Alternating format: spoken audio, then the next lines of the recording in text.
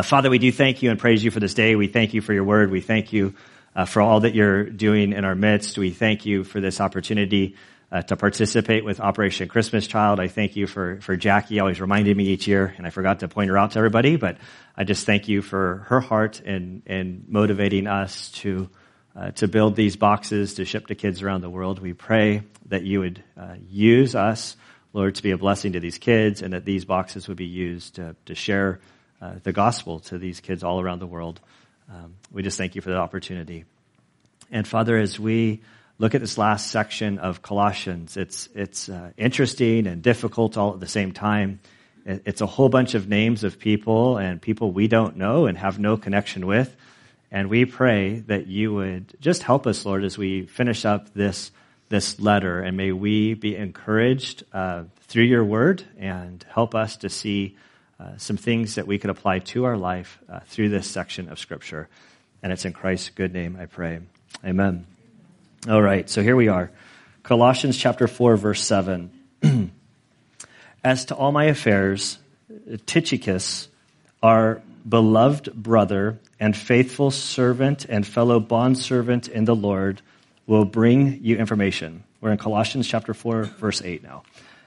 For I have sent him to you for this very purpose, that you may know about our circumstances and that he may encourage your hearts. And with him, Onesimus, our faithful and beloved brother, who is one of your number. They will inform you about the whole situation here. Aristarchus, my fellow prisoner, sends you his greetings. And also Barnabas' cousin, Mark, about whom you received instructions. If he comes to you, welcome him. Also Jesus, who is called Justus. These are the only fellow workers for the kingdom of God who are from the circumcision, and they have proved to be an encouragement to me. Epaphras, who is one of your number, a bond slave of Jesus Christ, sends you his greetings, always laboring earnestly for you in his prayers, that you may stand perfect and fully assured in all the will of God. For I testify for him that he has a deep concern for you, and for those who are in Laodicea and Hierapolis. Luke, the beloved physician, sends you his greetings, and also Demas. Greet the brethren who are in Laodicea, and also Nympha, and the church that is in her house. When this letter is read among you, have it also read in the church of the Laodiceans, and you, for your part, read my letter that is coming from Laodicea. Say to Archippus, take heed to the ministry which you have received in the Lord, that you may fulfill it. I, Paul, write this greeting with my own hand. Remember my imprisonment. Grace be with you. And Father, we do thank you for your word. We ask that you would help us as we work through this passage. And it's in Christ's good name I pray. Amen. All right, so the number one application, when you're reading through the Bible and you see a name, just say it with confidence. Because nobody knows how you really say it. Like, I just totally faked through that. I have no idea if that's how you say it or not. So when you come across a word in the Bible that you don't know, just fake it. Just say it with confidence, and nobody will question you. So here we are at the closing of this letter. Like, I thought about, I could just tack it on last week and just kind of fly over it, and I opted not to do that. And so here we are with these 11 verses or whatever, trying to figure out like what's here. And so this is, when I look at this closing section, it's not even so much like what's said, but it's what's revealed. And what I see in this last section is the depth of relationship within the body of Christ. And if so much of this letter of Colossians is dealing with like intimacy with Christ, that we have this relationship with Christ, it leads to like intimacy with fellow believers. And so as Paul guides us in this relationship that we have with Christ and how our relationship with Christ works itself out in our lives, as it's working itself out in our lives, if we're walking with Christ, then we will have relationships with the body of Christ. And so as Paul kind of says his closing, there's all of these people that are listed. And some of these people we know nothing about. Some of them, there's some stories, some good, some bad. And so today we're going to work through these, and then we're going to take the Lord's Supper, sort of reminding ourselves of the intimacy that we have with Christ and with each other. And so I hope we enjoy ourselves, because there is some fun in here that I've found. It's been meaningful to me in this passage. Verse 7. As to my affairs, Tychicus, our beloved brother and faithful servant and fellow bondservant in the Lord, will bring you information. For I have sent him to you for this very purpose, that you may know about our circumstances and that he may encourage your hearts. And so the first guy that we're introduced to is this guy Tychicus. We see within these verses, we see that he's a dear friend of Paul. He's a ministry partner. His purpose of coming to the church that's here in Colossae is to deliver information about Paul's situation, which he's in jail. And so Paul's been arrested. The church is concerned about Paul. Paul writes this letter to them.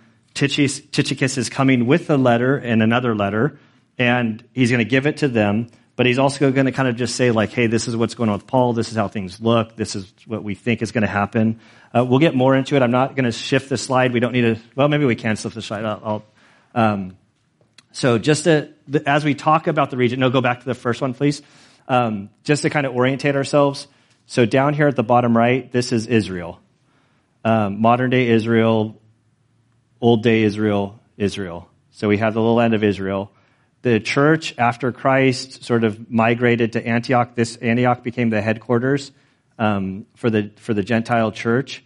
And then from there, they launched to the known world. Missionary journeys went out. This is modern day Turkey. Then we get into modern day Greece, and then we get into modern day Italy. And so the gospel basically made its rounds all through this region. And where we're looking at today is on the western edge of modern day Turkey. This is a big word, right? Big church, Ephesus, where we get Ephesians from. And then we're going to zoom into this location, not to the next slide. And then I'll just sort of leave it there. And so there's Ephesus, the big city there on the coast. Inland, we have 3 churches that are referenced in this letter, and today they're going to come up. These churches right here, this is from the churches of Revelation. So these are the 7 churches of Revelation. Laodicea is mentioned in Revelation. But in this valley, you have Hypolis. That's the one I should say with confidence right now. Laodicea and Colossae. And so our churches, the one we're studying is Colossae, but these were all connected together, and they're going to reference one another. And this slide can just be left up. So as you see these words of these locations, that's where we're dealing with. And so Paul finds himself under arrest, and this letter is being delivered to them, and with information. And so there's information that Paul wants to communicate to the churches here theologically, and then there's information that's not written that he wants to communicate to them about his personal circumstances and what he is facing. And so they as a church were discouraged because the Apostle Paul was basically in prison facing capital punishment, and he ultimately would have his life taken. And so Tychicus is sent to deliver these letters, and his mission is to give them the theological information and also to encourage them in the faith and not to be discouraged about Paul's situation. Then in verse 9, we're introduced to Onesimus. Verse 9, and with him Onesimus, our faithful and beloved brother, who is one of your number.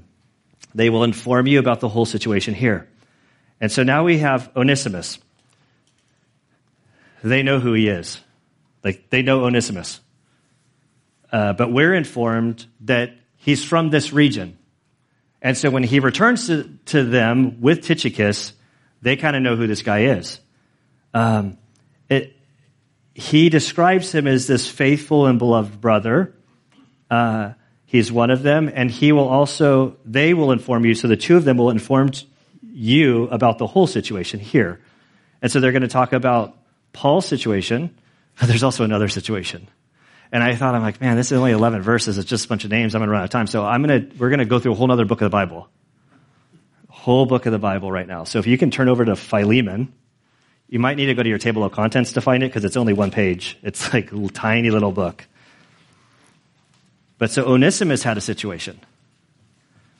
And part of the beauty of Colossians and this dynamic of relationship, so Philemon, so don't be embarrassed to go to your table of contents in your Bible. It's 25 verses. But with Colossians came the letter Philemon. And Philemon is another man who's not mentioned here, who will figure out who he is. In the list of names, Paul references what we believe is his son. And Onesimus is connected to Philemon. Philemon was a slave owner, and Onesimus was his slave, and Onesimus escaped and ran away. And then he encounters Paul in Rome. He becomes a believer in Christ. And then Paul says, now that you're a believer, you need to make amends. And so now that you're a believer, you need to make some restoration. You need to right the wrongs that you've done. And so Paul writes him this letter, Philemon. And so they go back as an ambassador, and then Paul writes this letter that Onesimus is to take to Philemon. And we're just going to read through it to get the juicy details about like what was going on here. And so we read in Philemon verse 1, Paul, a prisoner of Christ Jesus, and Timothy, our brother, to Philemon, our beloved brother and fellow worker. So we learn about Onesimus' slave owner, that he is a brother in Christ. So this is a Christian who has a slave, Onesimus. And to Apphia, our sister, and to Archippus, that's the one I stumbled over, which is also in our passage today. They believe that this is his son. Our fellow soldier, and to the church in your house. Grace to you and peace from God our Father and the Lord Jesus Christ. I thank my God always, making mention of you in my prayers, because I hear of your love and of the faith which you have toward the Lord Jesus and toward all the saints. And I pray that the fellowship of your faith may become effective through the knowledge of every good thing which is in you for Christ's sake.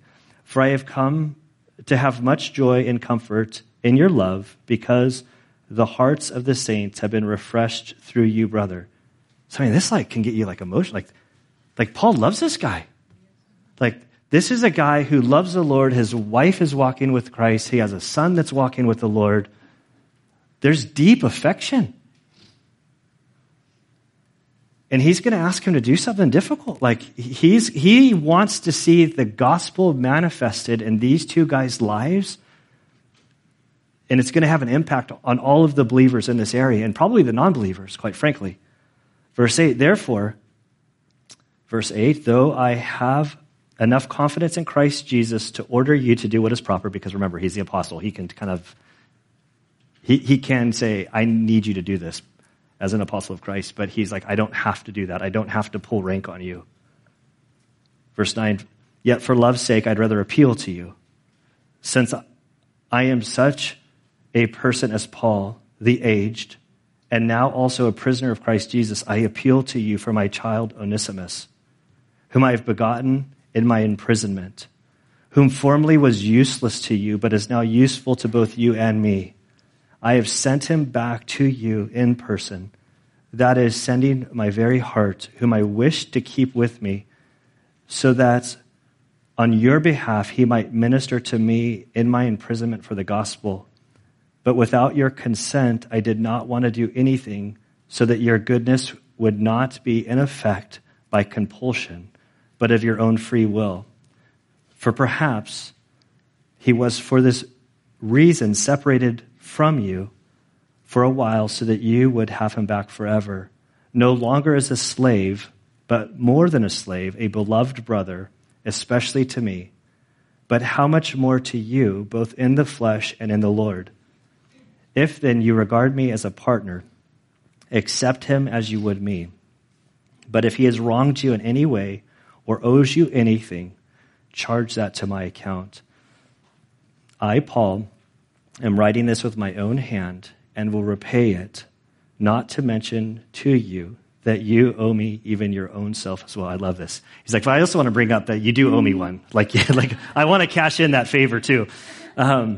It makes you wonder, what was there? He says, you owe me your own self as well.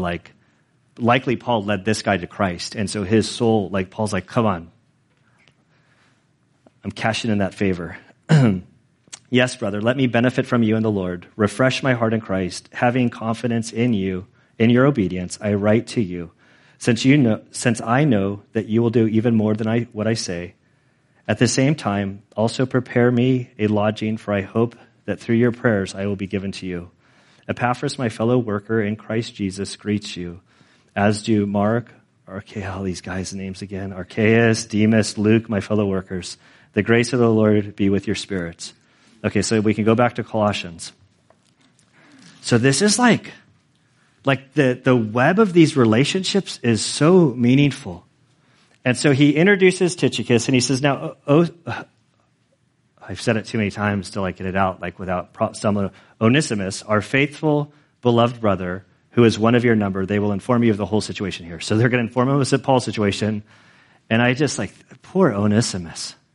Can you imagine, maybe it's really easy for me to imagine because I've been in a lot of trouble, the young gunner, the trouble I used to get in and then becoming a Christian. And then it's oh, I got to write this wrong. I was think of Julie Jekyll. People laugh at me. Julie Jekyll, high school. Melanie knows, I think. I've confessed about Julie Jekyll. I was in high school, young punk kid, pulled out the chair from behind Julie Jekyll. I thought she saw, but she didn't see. She went down hard, riddled me with guilt all these years. Then I became a Christian. Julie Jekyll is still back in my brain.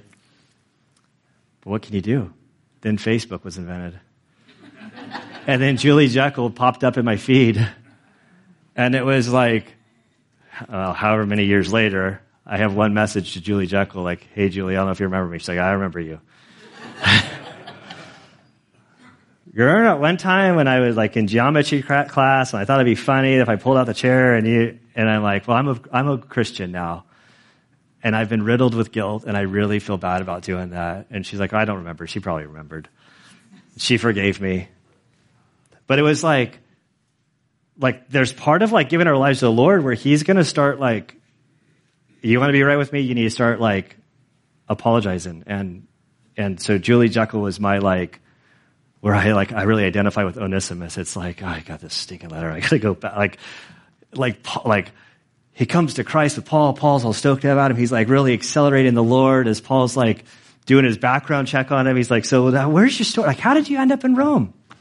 It's a funny story. I used to live in this little town. Oh, I know that town.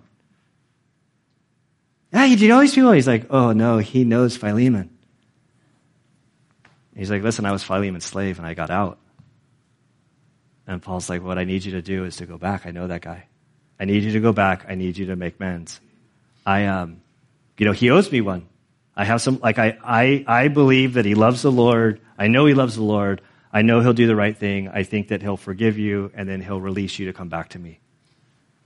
So poor Onesimus has to make this journey. It's this powerful story of what I believe is reconciliation happened through this and the church was strengthened. And I wish we had the rest of the story. This would have been a great movie or book or something, if we had more. But that's what we have here. Then we go into verse 10. Archicus, my fellow prisoner, sends you his greetings, and also Barnabas' cousin Mark, about whom you received instructions. If he comes to you, welcome him. And also Jesus, who is called Justus.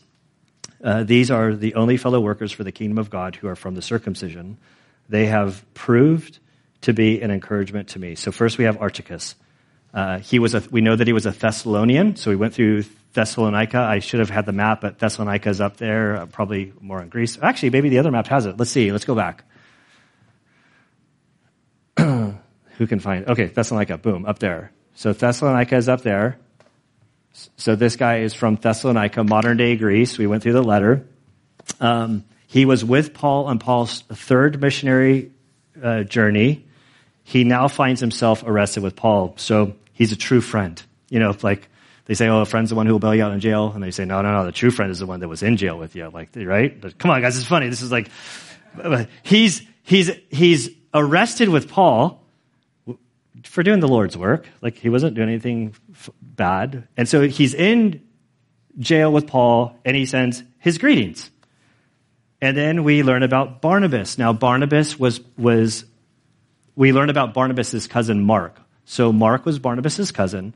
Barnabas was a guy who received Paul into the church. In Acts chapter whatever, Paul, on the road to Damascus, is met with his bright light. He falls down. He's arresting Christians. He's killing Christians. All of a sudden, he meets Jesus. His whole life is turned right side up. And he walks to meet this guy blind. The guy kind of like receives him into the church.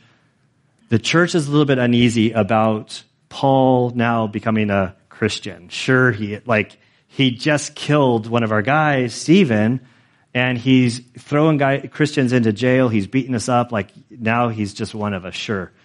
And so Barnabas comes alongside him, and Barnabas spends time with him. He gets to know him. He sees his faith is authentic. The Lord confirms everything. Barnabas is then Paul's advocate in the early church to say, this guy is legitimate. God has called him to be an apostle. And so we see this just radical friendship between Paul and Barnabas. They start together. They do the first missionary journey. Then we talked about, in the last few months, we talked about this, the big event, the Jerusalem Council. Do Gentiles have to be circumcised?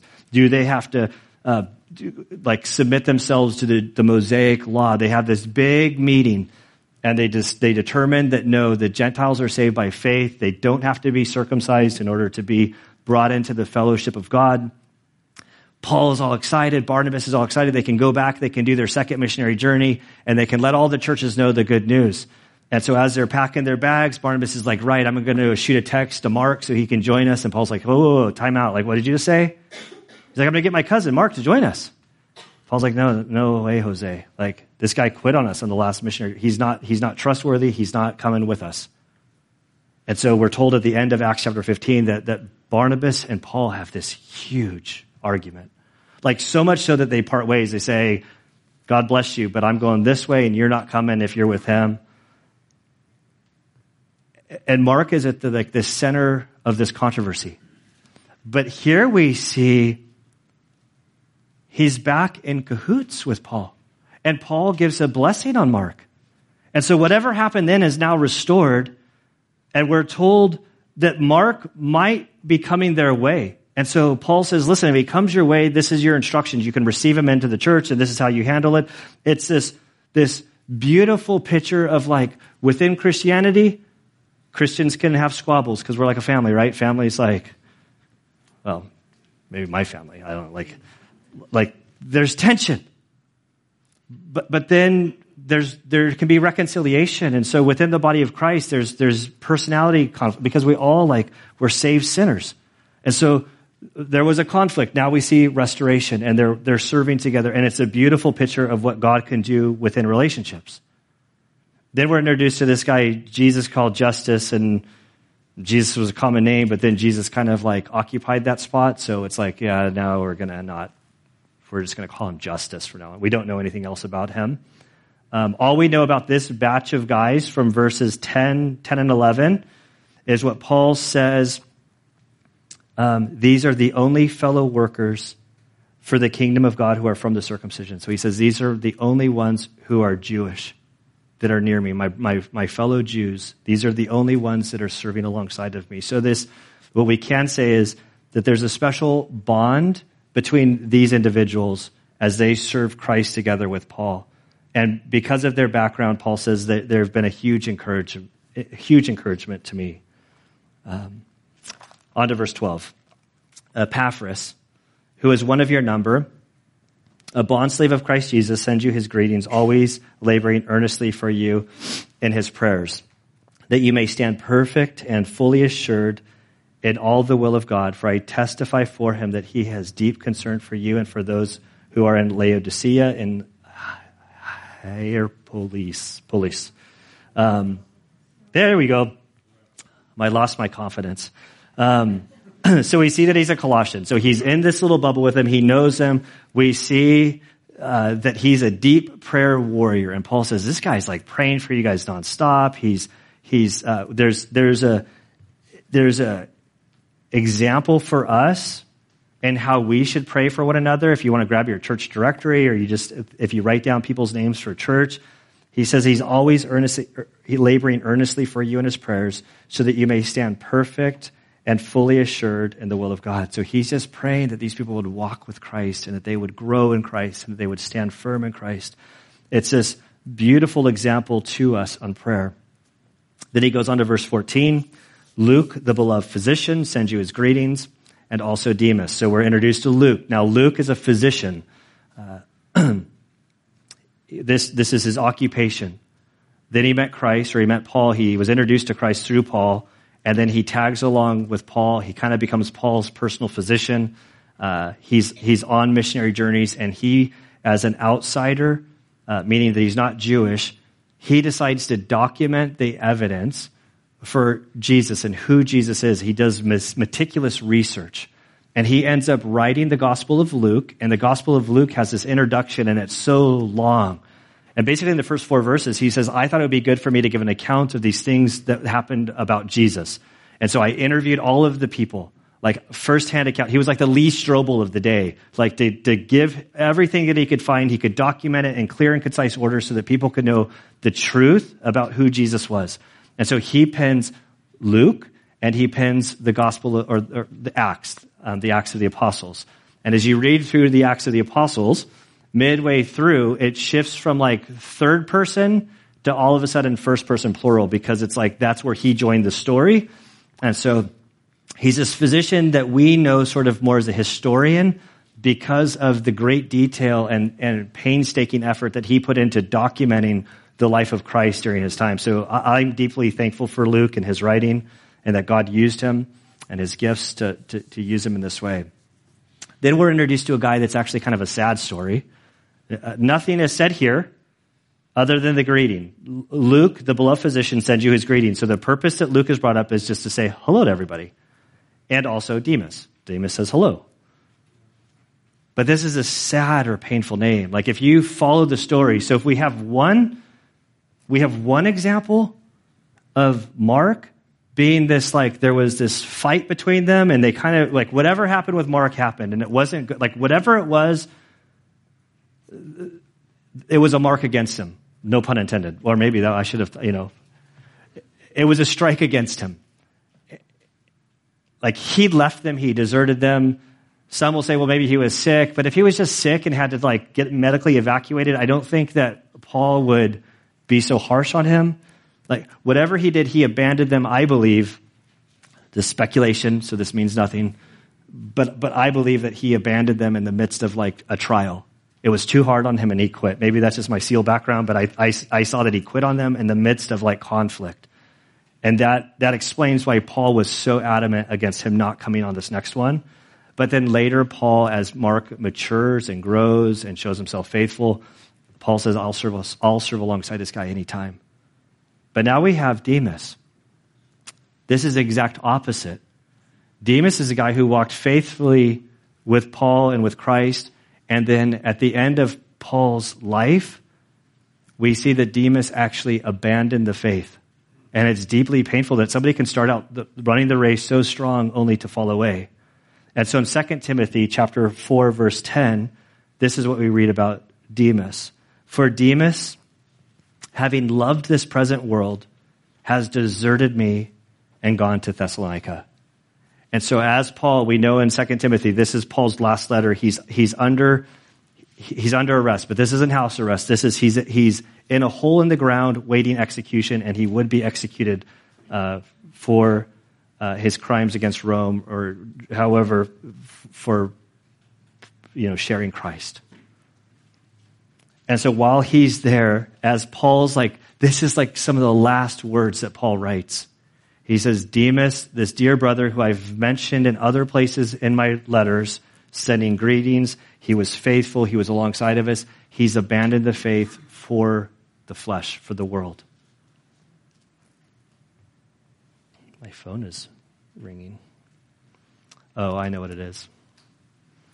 They can bypass my thing, so the AL nurse is calling for my dad, so we'll just say a quick prayer for my dad that everything's okay. Probably is. Everything's okay. He's probably just causing trouble. We'll get to him. So here we have Demas. And we're told that his love of this present world has deserted him, and he's gone to Thessalonica. So it's super sad, exact opposite. When I look at this, when I look at these names,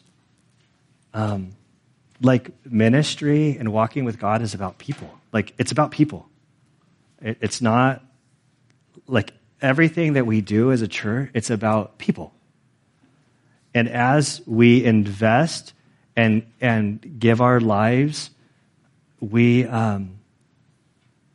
maybe Anna can come. They're calling again. So this is unusual. I turned off my cell phone, so Anna can just go figure out what's going on, because they don't normally call twice. It's about people. And people are the best thing in ministry, and they're the worst thing in ministry. Because as you give of yourselves, as you invest in other people, you're giving of yourselves, you're pairing with them, and you're putting yourself at risk for getting hurt. And so it can be really difficult. And so with this guy, Demas, I see here Paul's all excited about him. But if we continue the story, Paul's going to get really hurt by this guy. At the end of Paul's life, this guy is going to deliver a blow that's going to really be hard for Paul. But then deep joy can come from people and see. Last night, in fact, Debbie, she doesn't know, she shot me an email last night, and she somehow in her Bible bulletin fell out or something. Let me just make up the story. You can change the fact. So I could tell a great story. So basically a bulletin fell out of her Bible last night, and it was when she, it was the first bulletin she got, and she's hey, this weekend is the 10-year anniversary that I came to our church. And it's so it kind of had me thinking, you can get the real story from her. I got the email from her saying that today's the 10-year anniversary, so I know that part is true. And she was saying, it's kind of for her, kind of remembering back then, where she was, that she ended up here. And then I was oh man, I wonder where I was. Was that a super discouraging Sunday? Or was that the last happy Sunday I had, and then Debbie's been busting my chops ever since then, but I think of the memories, and when I think about the people who we invest, it's just neat as we go through highs of people's lives, and we can rejoice with them. We also have gone through valleys with people within our hearts break. And this is so much of this last section is dealing with that. Okay, verse 15. We got to move along here. Greet the brethren who in Laodicea, and also Nympha and the church that is in her house. So there's this whole other category of believers who are not mentioned by name, except for the lady Nympha, who opened up her home to have the church meet. The church is not a building. Church is people. The people together are the church. This is just a building where the church meets. And it's very important to get this understanding. So the people are the church, and the people meet at her house, and they worship there. And so, again, this lady's just pointed out, thank you for your hospitality. And so many people within the church, open up their homes to do things. I think about the Bible studies during the week. I think of, since Debbie, I already talked about her, the Bible trivia or Bible bingo, whatever we do it, the once a month that we all just descend on her house and have a wonderful time. Relationships. Verse 16, when this letter is read among you, have it also read in the church of the Laodiceans, and you, for your part, read my letter that is coming from Laodicea. So Paul sent these letters to this region to circulate.